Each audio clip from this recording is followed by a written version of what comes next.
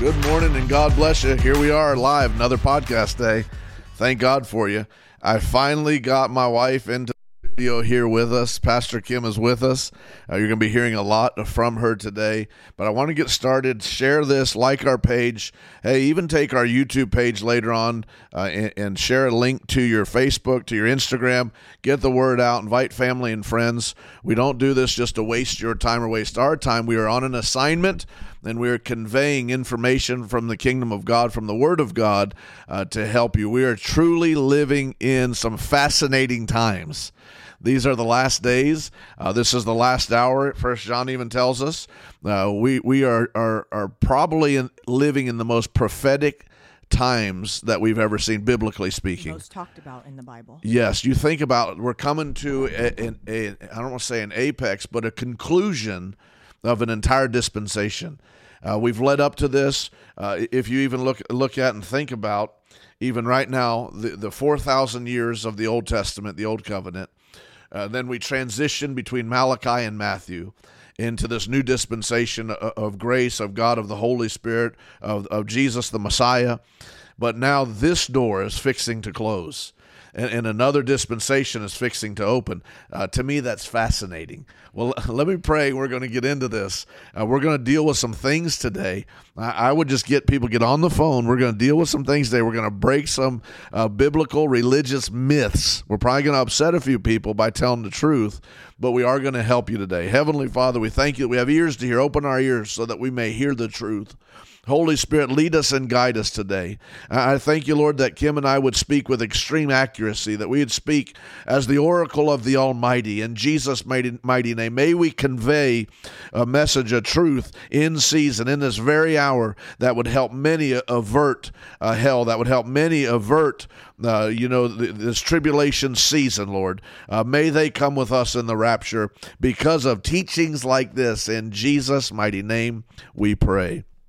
Well, good morning, baby. How are you? I'm great. How are you? I'm doing wonderful. It's so good to have you. Finally, hopefully we can do, I don't know, maybe like 3 shows together, because this subject, these 22 verses that make up the book of Revelation, chapters that make up the book of Revelation, they cause so much trouble, not only in the body of Christ, but in the world.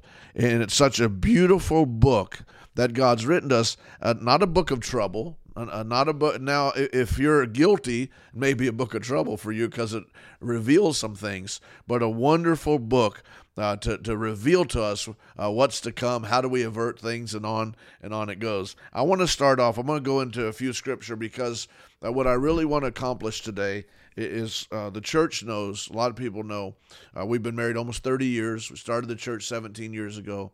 We've known each other since like 5th grade. But some don't know this, that you're a severe end-time studier. You love eschatology. You read, I would dare to say, 2 hours a day, and or watch videos maybe into 3-4 hours a day, every single day, to the point where I got to say, hey, babe, I need some of your time. But I love that about you, and I want to get the mic, get you on, and get you talking. But I want to lead into this. I said yesterday we're going to deal with a prophetic end-time timeline. So we got to deal with where we're presently at and then where we're going. So right now I want to give you 3 scriptures. I'll get you in on Luke 21. But the first one I want to deal with, and you look at these end-time cues or scriptures that God's given us to prepare us. But the first one is found in 1 John 2:18. It says, little children, that is us, it is the last time. And as ye have heard, the Antichrist shall come. Even now there are many Antichrists, whereby we know that it is the last time. Now, when it says there are many Antichrists, there's many Antichrist spirits that are working. We see the Antichrist spirits of Satan, not the Antichrist. He hadn't been crowned yet, because according to the Scripture, we're withholding his crowning, his being dubbed the king of all known living world, and on it goes. However, that doesn't say that the Antichrist spirits aren't working. We see them working in the church. We see him working in humanity, where we're trying to change gender as if God messed up gender. We're trying to change sex has become so what God called erotic, which is animalistic sex. There's no respect for a human being, no respect for a woman, no respect for a man. These truly are the last times. But then we get into the scripture that you like in Luke 21, 28. But before I get there, 2 Timothy 3. I want to get into this one, and then we'll get into Luke. It once again says this, 2 Timothy 3, 1 through 13. I'm not going to read 1 through 13. I'm going to read 1. This know also that in the last days perilous times shall come. Now the word perilous is very clearly, the Greek for perilous means difficult, hard times to navigate, difficult times, problematic times. We're living in that right now. If you don't think there's problems, Right. you look around. I mean, we pastor a church. We don't withhold the truth, but we have to be very careful on how we phrase things, what we say. There's a demonic army that has been fashioned, created by Satan against the very word of God and those who articulate the word of God. But those perilous times, once again, show us we're in a season. It is hard. Harder times are coming. Yeah. We're going to avert them because of the grace of God, the body of Christ. But there are hard times. Then I want to get into this one, Kim, and I want you to turn you loose a little bit. Luke 21:25 talks about a season of perplexity. Mm-hmm. So talk to us. I know you know the meaning. I know you know the Greek for that, but talk to us and how that perplexity points to where we're at. What does it mean? And then how is it pointing to where we're presently at on the timeline? Well, let's read that scripture. It says there will be signs in the sun, moon, and the stars, which if you look at the blood moons and all, that's a whole nother teaching on blood moons and stuff. But the Bible says that signs are in the sun, moon, and the stars. And there will be anguish on the earth among the nations, bewildered by the roaring of the sea and the waves. People will faint from fear and expectation of the things that are coming on the world, because the power of the heavens will be shaken. Then they will see the Son of Man coming in the clouds with power and great glory. But when these things begin to take place, stand up, lift up your head, because your redemption draws near. That's one of my favorite scriptures. Every morning when I wake up, I walk outside and I look toward the east and I say, Lord, is today the day? Is today the day? Is today the day? Because it really could be any day. I mean, we see perplexity when you talk about it means we don't have any answers. There's no answers for the things that are going on. There's no answers. I think just recently, like 85 tornadoes showed up in, I don't know if it was in the tornado region or where it was, but 85 different tornadoes. Like, where are all these things coming from? Where are all these natural disasters and all these things happening? Why are they happening? And it's because we're moving. Well, let's talk about that for a second. You look at even let's say like a proverbial Pandora's box. The things that are out don't have an explanation other than end time events. But no man has the solve to the problem.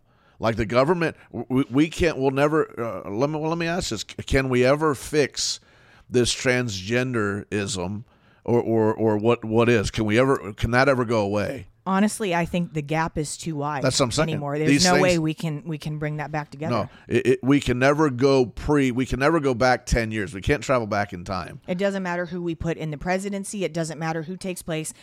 First of all, you can't stop scripture. We can't stop prophecy. Prophecy is going to happen whether we do anything or not. The Lord has set into motion what is supposed to happen, and there's nothing we can do about it. It doesn't matter if we elect the greatest, most godly man. Things might be able to change a little bit in areas, whatever, but we're one pin drop away from falling apart. The Amen. United States is anyway. So that would be another code, another signal to the body of Christ that the season, the hour of perplexity, meaning the hour of confusion. I have here aporio, which means perplexed, bewildered, confused, quandary, no answers, and embarrassed at the problems we face. I think America especially, I think the other nations... If we're not embarrassed, we should be embarrassed. Should be. But the other nations are already ahead of us in evil. So we're just kind of now following suit. But I think that describes plainly the hour in which we live. So we can already determine from what we've said with those three scriptures. We have another one in Matthew 24. The end days will be like the days of Noah. people marrying, having parties, busy about life, ignoring the tragedy, ignoring the events that are coming, even though they hear, even though they're being told, they just ignore it. Once again, another signal, another end time signal, a beacon. God's blinking these beacons, these end time signals, saying, "Get ready. I've hid these in there for you. They should be an alert to you to get ready. I'm coming." These alerts have been made known by God, and we truly, like you said, like you tell me every day, it could happen any day, babe. I'm looking every day where my help comes from. But also, just like the days of Noah, God sent an ark to save these people, to save them from the tribulation that was coming, to save them from the flood that was coming. And so also the days of Lot, God got Lot's family out of Sodom and Gomorrah before he would rain down any kind of tribulation or any kind of fire down. He made sure that they were safe. God's going to do the same thing for his children. Yeah. He's going to he gave us a way of escape, which is the rapture he's coming to get. Now, the rapture is not the second coming of Christ. Second coming of Christ is when he comes down and puts his feet on the Mount of Olives. When he actually touches the earth, everybody's going to know he's here then. The rapture is a private event. It's a selective event. Only certain people are going in the rapture, and you will know if you're a Christian, truly a Christian, have Jesus in your heart and are living, out the scripture, living out the word of God to the best of your ability, you're going, but everybody's not going to know. They're going to think, what happened? I don't know what happened. And I think that's why, and this might be getting off the subject, but I think that's why, now we hid Area 51, whatever. We hid that for so long, didn't talk about aliens and didn't talk about UFOs, but all of a sudden, all that stuff is showing up again. Like now it's in the news and you can see it and people are videoing it. Well, I think that's probably might be the road that they go down when all of us leave in the rapture is let's give an excuse. Let's not let anybody know that Jesus Christ came back for his children. Let's tell them that UFOs took them, or let's tell them, something else weird happened, but let's not let them know that the Bible is true. Let's get into that because you said when you're talking about the rapture, the word rapture is the Greek word harpazo, which means to be taken away, or actually it's an aggressive term, to be snatched away. So right now there's 7 total raptures according to the scripture. We presently are at the brink of the 4th rapture. The first rapture, of course, would be Enoch. That's in Genesis 5:24 and Hebrews 11:5. Second rapture is Elijah taken in the chariot. 2 Kings 2:11. The third rapture is Jesus, Acts 1:9, and prophesied through the New Testament. And then the 4th rapture is the church. And we see that in John 14:3, Luke 21:36, 1 Thessalonians 4:16 and 17, Hebrews 9:28, Titus 2:13, and Revelations 4:1 and 2. Now, I'm telling the scriptures because a lot of people are going to challenge what we're saying, but we're just conveying the scripture. So that'll be the 4th rapture. Now, before we get into what you were just saying, this is gonna be an ongoing show. We're not gonna be able to get all this out. But I want to read this. This is my little handy prophecy book. But here's a question that I want to answer, and I want you to help me. It says, can we be certain that the rapture of the church takes place before the tribulation? Now, according to Daniel 9:24 through 27, Daniel clearly reveals the exact point at which the Antichrist, Satan's agent, begins his operation in relationship to the tribulation. The tribulation is the last 7 years of God's direct work to bring all of Israel back to himself. Now, we see it there, and then we also see it in 2 Thessalonians 2:1 through 9, where Daniel establishes the Antichrist begins the assignment that Paul tells us that we, the church, are the withholder of the satanic plan of the Antichrist. So within those two scriptures, 2 Thessalonians 2:1 through 9, and Daniel 9:24 through 27, clearly the Bible states that we will not be here. If you're a engaged Christian, a true Christian, God seeker, God follower, when the horn blows, the tribulation will begin, will be raptured, but that will be the 4th rapture for the body of Christ. Talk about that for a few minutes. But Jesus Christ is going to come in the clouds. He's going to call his children back. When God says, go get my children, we're going to all go. The Bible says that he gave us a way of escape. And we just talked about like the days of Noah, the days of Lot. All those people had a time to escape where God took them away. It's not like I think we look at it and think that it's scary. right? It's not like when we talk about the rapture, we're not like sitting around a campfire talking about scary stories and stuff. It's like our hope. Amen. You know, we have a blessed hope that we get to leave all of this stuff. We get to be taken away. We don't have to take part in all of this. We get to leave and go up to the marriage supper of the Lamb. We get our glorified bodies. Thank God for our glorified bodies, because our bodies are not the same today as they were when we were 20. Thank God that we get all that stuff, but we don't have to be here. And there's a lot of controversy around pre-trib. Well, that's where I'm kind of going here. The Bible's very clear. That we're I feel like it's clear, but some people don't. But I mean, we can only go by the Scripture. So if the Bible within those two Scriptures, and we shouldn't need 42 Scriptures, God's word should have one singular word, and we should be able to hang our hat on it. That's faith. But the Bible's very clear that we are withholding this person, this perdition of sin. We're the restrainer, withholder. We're blockading. We're the opposition of the prophetic word that's to be fulfilled, and that is, we'll be harpazos, taken out of the way. At that point, there'll be there'll be a resistance, because the Holy Spirit will still have to be here to help those that will receive him in that 7-year tribulation. But the great resistance, the body of Christ, the great resistance, the body of Christ will be taken out of the way. And at that point, then Satan will be able to take his seat, his throne, in the person, the Antichrist. And it's at that point, then the tribulation takes place. Now, even after that, there's 3 more raptures the Bible talks about. But let's just stay here. Can I say this? And then you get ready just to go. Moment 1. I want to tell the church, moment 1. We're taken out of the way. The dead in Christ shall rise. And if I get it off, you stop me. The dead in Christ go first. So those who have received Jesus, they went the way of the grave. Their bodies are going to come together. They get a glorified body in midair. We, on the heels of the dead in Christ, will follow. We're getting this glorified body as we're going into the heavenlies to meet Jesus. We'll assemble. That is the bride of Christ. Those who didn't leave, they didn't go in the apostasy.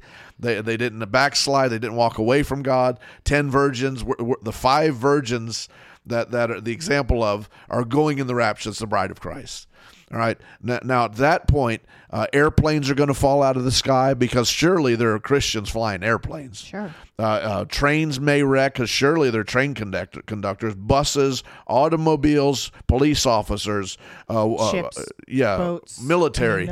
I mean, you're talking about 8 billion people on the planet. Let's just say 3 billion people are Christians, 2 billion, I don't care, 1 billion. That's a lot of people that exit radically.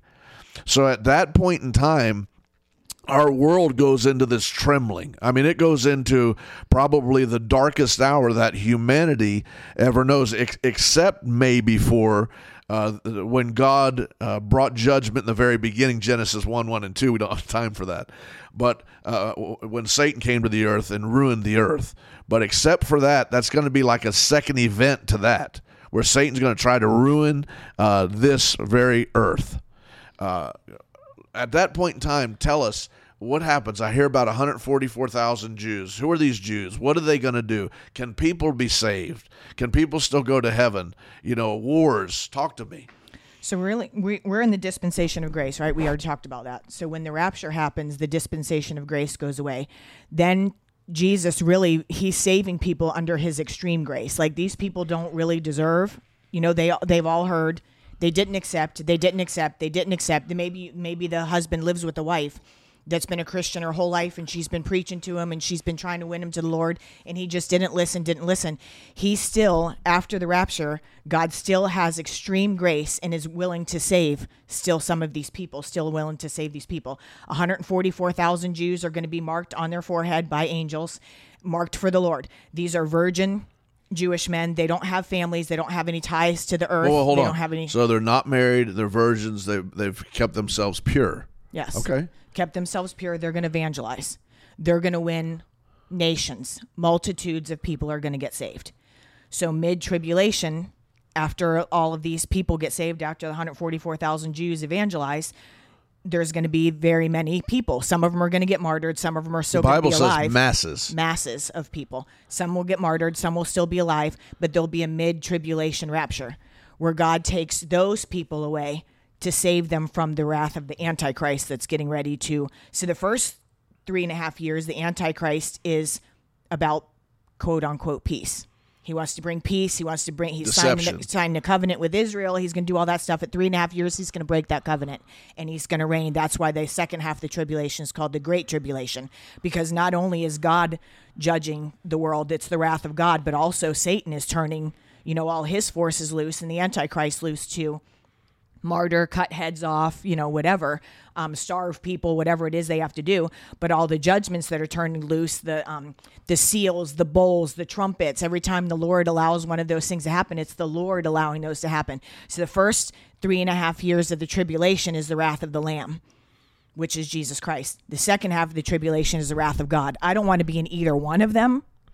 However, I don't know if I definitely don't want to go through the wrath of God. Wait.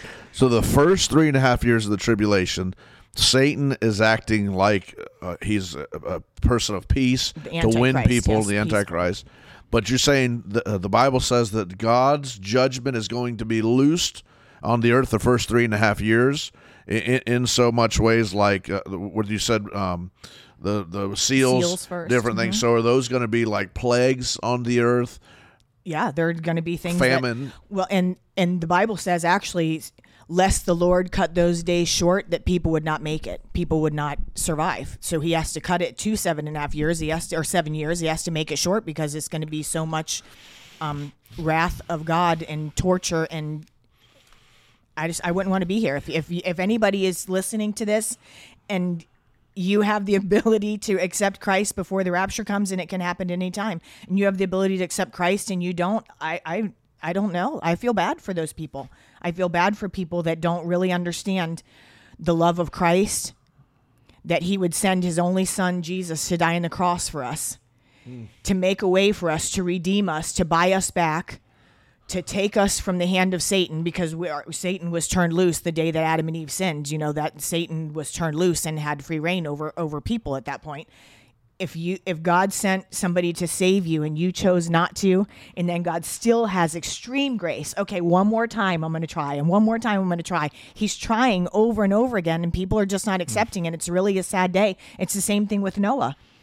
Noah went out. He was the only one. He was him and his sons, and their Shem, Ham, and Japheth. And their wives and Mrs. Noah.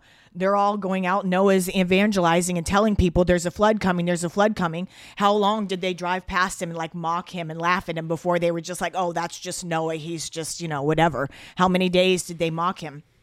How many days do you have people in your life that you mock because they're Christians and you think, oh, they're just nutty. They're just screwy. These people, they're, a part of the cult, and they're, how many days do you make fun of them until the day that they're not here anymore? And then you realize, oh my gosh, that was the truth. They were right. I should have done that. But anyway, that was all for free. But 144,000 Jews are going to evangelize the world, and multitudes upon multitudes of people are going to get saved. And the Lord is going to rapture them out.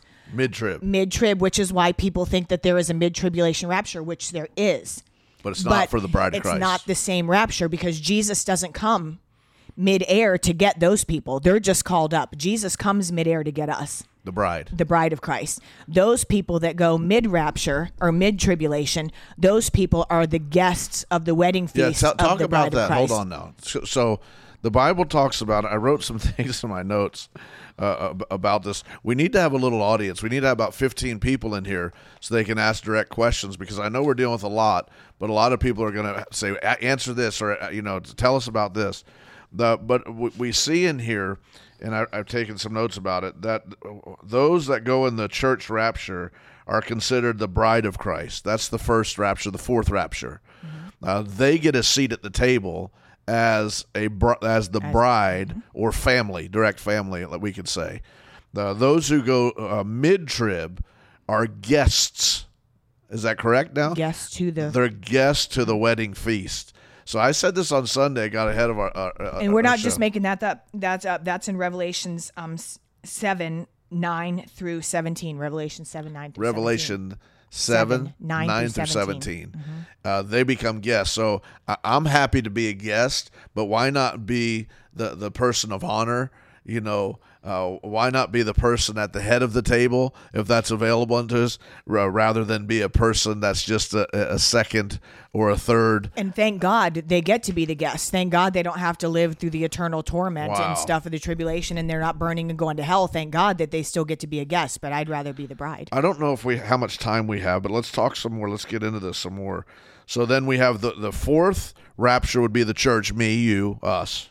And then the great multitude at mid-trib, which is found in Revelation 7, 9 through 17. That'll be the 3.5 years. And then the sixth rapture, found in Revelations 14, 1 through 5, will be the 144,000 Jewish evangelists. And then the Bible talks about two witnesses. And I don't know that I prepared you for that. There's a lot of speculation on the two witnesses, who they're going to be. Many think they're Enoch and Elijah, because they never went to the grave. They were taken away. Many think it's a spirit of those two, but however it is, there's going to be, after the 144,000 do everything they can do, win all they can win, those people are raptured, 144,000 people are raptured, and then there's two witnesses left, witnessing and once again trying their hardest to win people to Jesus Christ. Am I getting that right? Or are they witnessing to things to come? Who are these witnesses? I know I didn't prepare you for this. Well, I think they're probably doing a little bit of both. Okay. So then, but I mean, to the point, for the two witnesses, to the point where the people are so mad about the things that they're saying, and so angry about the message that they're bringing, that they celebrate and send gifts to each other when they're murdered in the streets or when they're killed in the streets.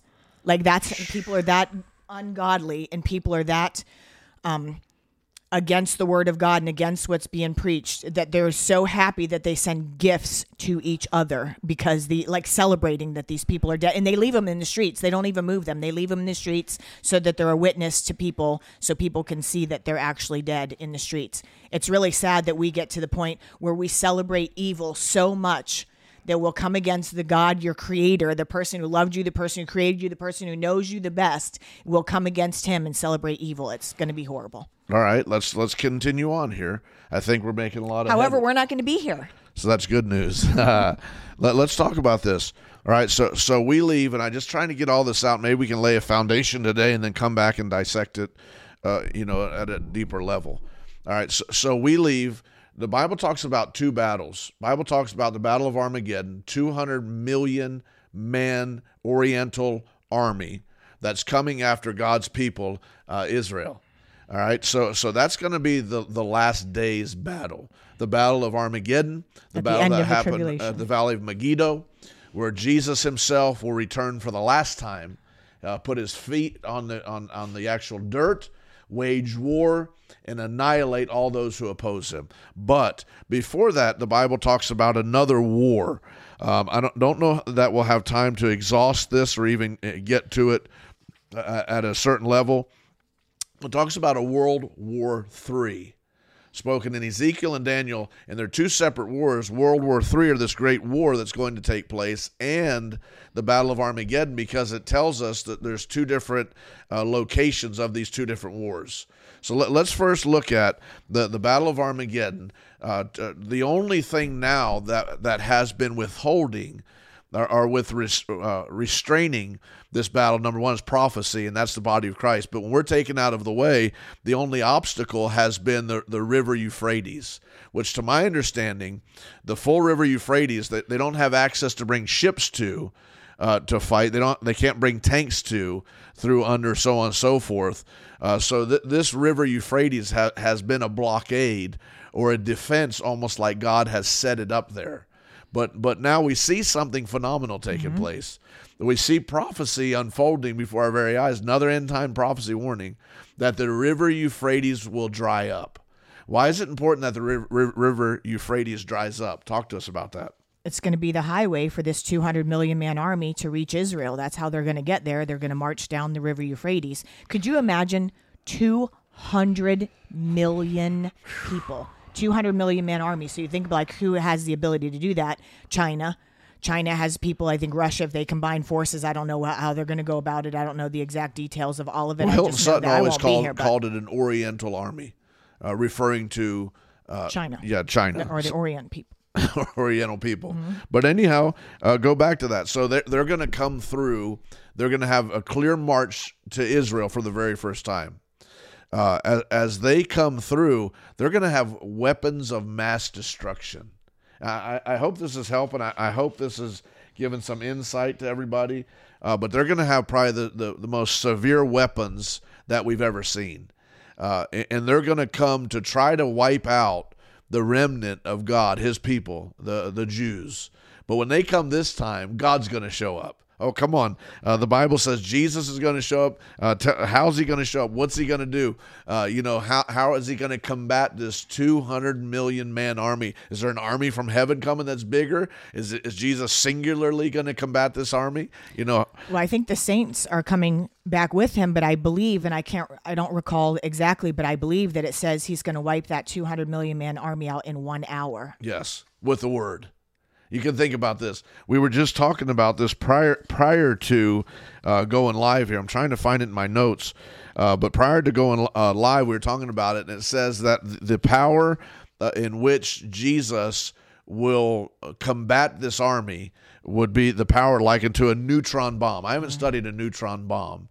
But we have atom bombs that we can kind of think about. And when I was a kid, they had this thing. They had TV commercials and shows because we were coming out of the Cuban Missile Crisis, the threat of Cuba, but that was kind of lingering, even though Russia had left Cuba. But there was the TV shows and commercials that an atom bomb would really just disintegrate a human body while it was still on its feet.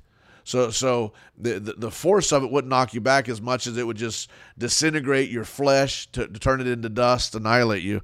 And the Bible says here that the power that Jesus will use in Zechariah 14:12, and this shall be the plague wherewith the Lord will smite all the people that have fought against Jerusalem. This is the 200 million man army. Their flesh shall consume away while they stand upon their feet, and their eyes shall consume away in their holes, and their tongues shall consume away in their mouth. Wow, how horrific is this, that he's going to release such a power, such a plague, to like an atomic bomb, level, that it's going to annihilate the very flesh, the skin, the bones, the eyes, that while they're still standing on their feet, these people are going to disintegrate from the word, from the mouth of our Messiah, our Savior, Jesus Christ. Wow. We're running out of time. We got to melt this down or shut this down, rather, saying melting. But can I lead into next week? Sure. All right. World War III. Is there World War III? Where is this World War III going to happen? Is World War III and the Battle of Armageddon the same? And the answer is no, indeed. Ezekiel 38 and 39 describe World War III. Zechariah 14, Revelation 14, 16, 19 describe the Battle of Armageddon. Now, they describe them in two different places. World War III is fought in the mountains north of Israel, while the Battle of Armageddon is fought in the valley of Megiddo. Now, we'll talk about next week. These two battles, according to what I see in the scripture, one happens immediately after we're raptured or within the beginning of the 7-year period. Then the last day battle would be the Battle of Armageddon, where Jesus comes back. Then, oh God, what a beautiful subject. Then you think about this. Then we start 1,000-year millennial reign. So we got to deal with that. Who's going to be in the millennial reign? What's going to happen during the millennial reign? I know you have these questions. People have asked me, is Satan done forever after this battle? Can we just talk for a second? So the millennial reign, the battle's won. We have all those who chose Christ in the beginning. The 144,000 Jews won. All those, the two witnesses win. And then Jesus comes back, destroys all humanity or the army that's against him. We don't know if he destroys all sinners at that time, but we know that he destroys that army, that 200 million man army. Now, Satan's locked up. Hell's open. Satan's locked up. Those who oppose God are locked up into the pit. But then the Bible talks about, am I getting this right? Then the Bible talks about Satan is loosed for a short period of time. At the end of the millennial reign. All right, at the end of the millennial reign, Satan's loose. Why is he loosed? Tell the people why he's loosed. Well, there's still going to be people that made it through the tribulation that did not get killed during the tribulation. They're going to go into the millennial reign. So there's going to be all kinds of people still inhabiting the earth during the millennial reign. Then all of us are going to come back and reign on the earth with the Lord. There's going to be... But at that time, there'll be great peace. Yes. So during the 1,000-year millennial reign, the Bible says that he's going to take kings and priests from the first rapture, the church, and he's going to set them over the world to rule, not with an iron fist, but to rule under him over the people, to keep peace, to keep, like a government of God. Which tells you that if we were like the saints coming from heaven that were raptured coming back, we're not going to be unruly. We're not going to need to be ruled. So there are going to be people who need to be ruled, because they're going to be people that are coming from the tribulation, that have made it through the tribulation. They're going to be maybe need to be schooled or learned. Not necessarily. They're just going to be people that have made it through, that didn't get martyred or that didn't get killed. Maybe they didn't take the mark of the beast, but they didn't get saved. So they're still here. So they go into the millennial reign. We all come back and we reign, and there's going to be people that rule and reign over us, obviously. And then at the end of it, for a very short time, Satan is turned loose, because God never took away our free will. We still have a free will. The greatest thing he gave us, out of love. And the people who came out of the tribulation, the kids that were born in the millennial reign, all that, we cannot have children because our bodies are redeemed. We're the glorified people. But the people that were still normal people that came out of the tribulation, they're still going to be birthing children. They're still going to be having children. Well, those people still have a right to free will. So when God turns Satan loose for a short time at the end of the millennial reign, he's going to go about deceiving these people who still have a choice whether to choose God or not choose God. They still have a choice. And then those people at the end of the millennial reign will all be cast into hell. So Satan's going to come back so that these people can really make an authentic choice. They're going to have to know, just like we did, oppose one, choose the other. Sure. And then at that point in time, it says a short period. It doesn't really tell us how long a short period it is. But let's just leave it as a short period where Satan will come back. He'll try to deceive. Those who he can deceive, he'll take with him to hell. Those who he can't deceive, they'll stay with us in the remainder of that millennial reign. Then Satan and all those who oppose God will be locked up forever. We are done with sin forever. We are done with Satan forever. We are done with demons forever. And then and only then we will occupy the new heaven and the new earth, and some say the new Jerusalem, where God will set up his throne, and we'll have access to him freely for eternity. How wonderful is this? Another question I've gotten asked. Will we know each other? The answer is yes, because we have to go by the Bible. Jesus appeared after his glorified state, and they saw him who he was, not his spirit. They saw him who he was before he was crucified and after he got a glorified body.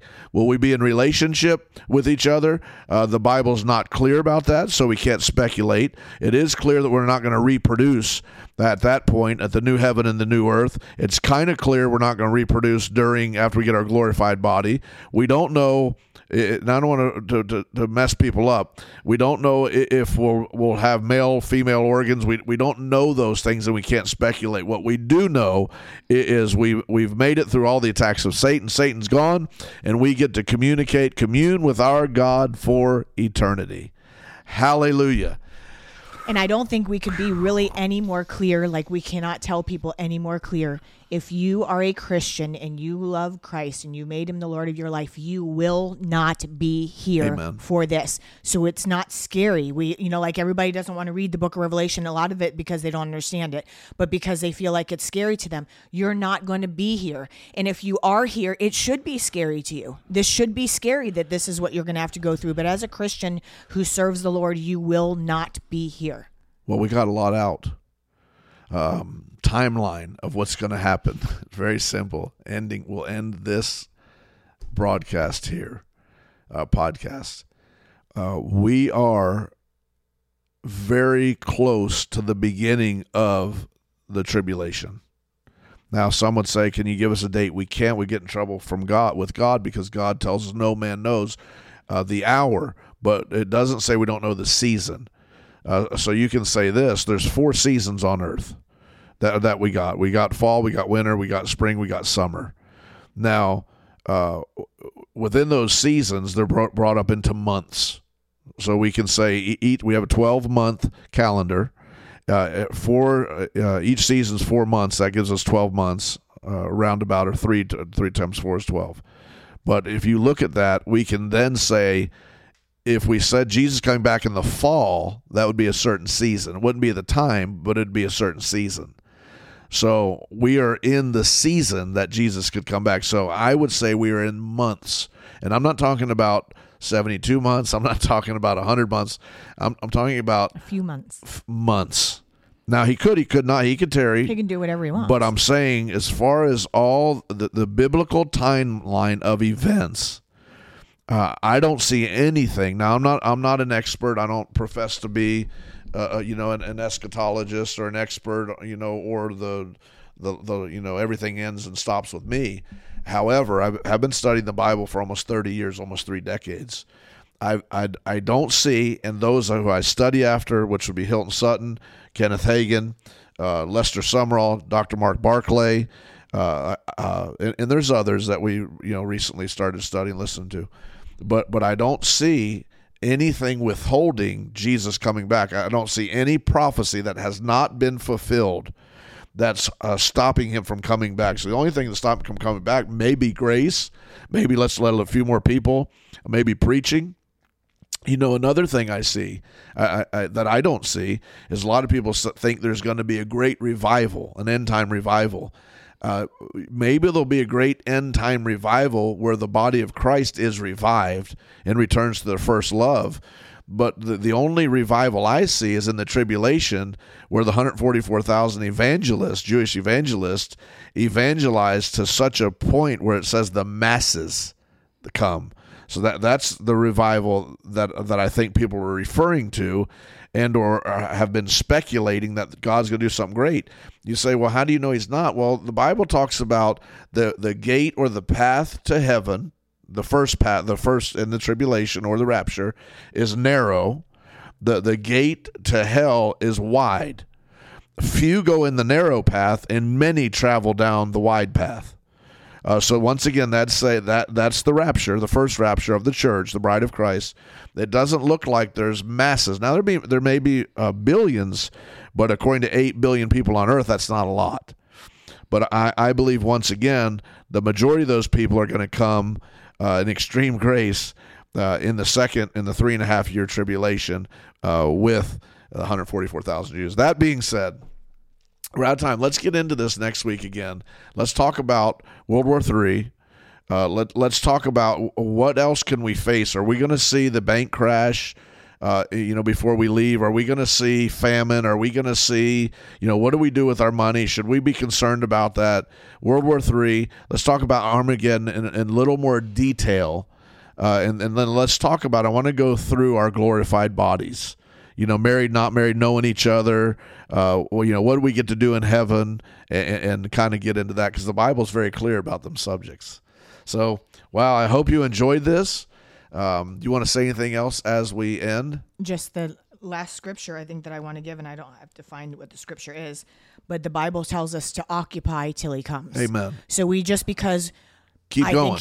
I don't know when Jesus has come back. Say he's come back in September. That doesn't mean we stop doing everything and just go run up our credit cards and buy houses we can't afford and cars we can't afford, and we don't get married and we don't try to have kids and we don't do anything. We still occupy and live on this earth until he comes back. We don't stop doing what we're doing. We still have souls to win. We still have a life to improve. We still have, people to help. There's still bodies that need to be healed, and there's a whole lot of things that we need still to evangelize. To be done. Yes, we need to win people. We don't leave that to the end. We want to save those people from what's coming. We don't want to leave it to the end and hope that they get saved during the tribulation. Well, amen. Glory to God. I'd say this to you. Wherever you're listening from, if you say, "Hey, I don't know everything, but I know I want to go in the rapture. I don't want to be left behind." If that's you, the Bible says, call on the name of the Lord and you shall be saved. It's very simple. All you have to do is, you can pray with your eyes open, you pray with your eyes closed, but if you want Jesus, that's the one that can rescue you. There's no other person that was sent to rescue you from wrath than Jesus. He is the Savior of the world. So if you just ask him, Jesus, I want to be saved. I want to live for you. I don't want to be left behind. I give my life to you, Jesus. Help me. Come into my life.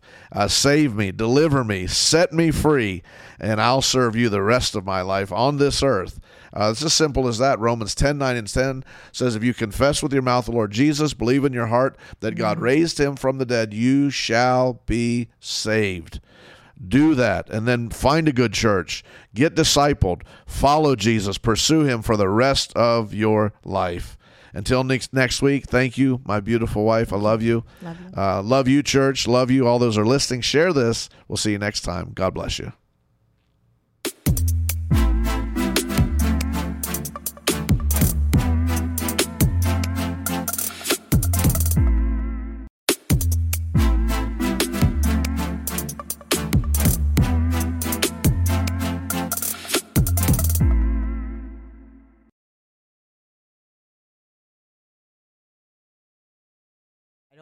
I don't know enough.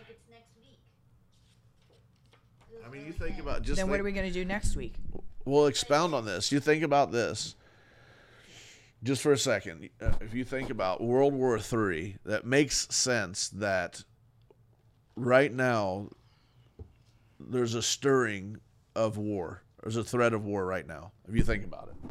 So in the threat of war, even right now, Russia has joined with China. They've made an alliance. Turkey now, prophesied by Dr. Barclay, is now talking to Russia. It looks like they want in the alliance.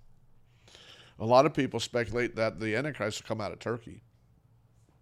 So you begin to look at, we're on the brink of World War III now. I mean, it could happen any day, but according to the scripture, it doesn't look like it can happen, until we're raptured. Because this once would be a sign of, and we'd have to look at the growing pangs, the birth pains the Bible talks about. I think, well, let's look at the word tribulation for a second. The word tribulation is a cause of great trouble or suffering, a state of suffering. So that's going to be a great suffering if World War III breaks out. So that would have to fall under the tribulation. Wouldn't you agree? Well, when they start shooting off missiles and famine begins to take place in the land, that would very easily fall under the tribulation. but there's steps that have to happen in the tribulation. Like there's particular things that have to happen, and things need to be. The Lord releases things, but the Bible says that we're going to go through tribulation. We're going to go through trials and tribulation. We're not going to go through the tribulation, but we will go through some things. I'm not saying that this war is something that we're going to go through. I think that we're going to be raptured before most of this happens. And even we need to really look about and talk about the Gog and Magog war, because two different. Well, I think they're happened two different times, but let's look at this for a second. Will Christians suffer great persecution in the last days? Now, I'm reading, this is out of a question and answer book by Dr. Hilton Sutton. Now, this is what he says. The answer to this question is dependent upon one's definition of persecution. Actually, Christians are already undergoing severe oppression or opposition. In America, now this book, I don't know when the date with this book is. I believe this to be written in the late 70s, early 80s. I don't remember the copyright, but he says from that period of time, prophesying till now, in America, liberal congressmen and TV personalities have put together a number of committees to make the Christian a second-rate citizen.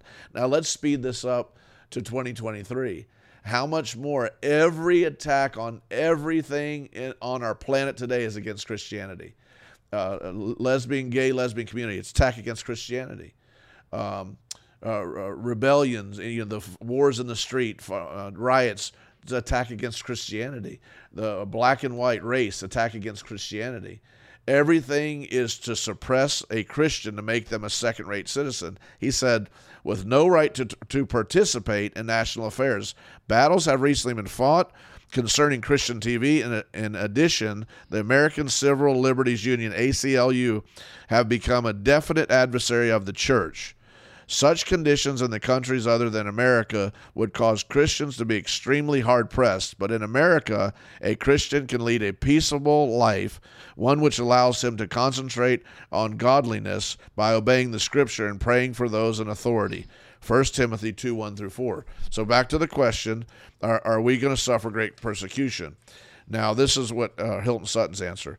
I do not foresee the kind of persecution that the early church encountered, but a persecution of a more subtle, sophisticated nature. Remember, the believers are the glorious church of the end times. They will operate in more faith and knowledge than any previous generation. The church of the last days will have organized opposition, but will have far more godly power and influence than ever before. Note, persecution never has come to cause the church to obey God. It has always come because the church was already obeying the word of God. Then it talks about the Jupiter effect of the church, and on it goes. But I am to agree. I don't think we're going to see persecution as we saw in the early church, to where they'll be boiled by oil, beheaded, dismembered, famine. I mean, if you famine it affects more than just Christians. Famine affects a whole group of people, and so do wars affect a whole groups of people. It doesn't necessarily affect just Christians, which is why I feel like I don't know whether we're going to be. Well, let's just look at this then.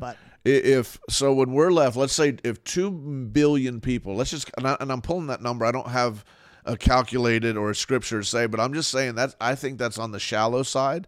But if 2 billion Christian people leave this planet, do you know what that does financially to the universe? You're talking about if just the money of the people in the United States, the adults, their money, their bank funding. That's what we do. We fund banks. That's all we do. We don't help ourselves. But our bank funding, our society funding, is taken away. Everything crashes overnight.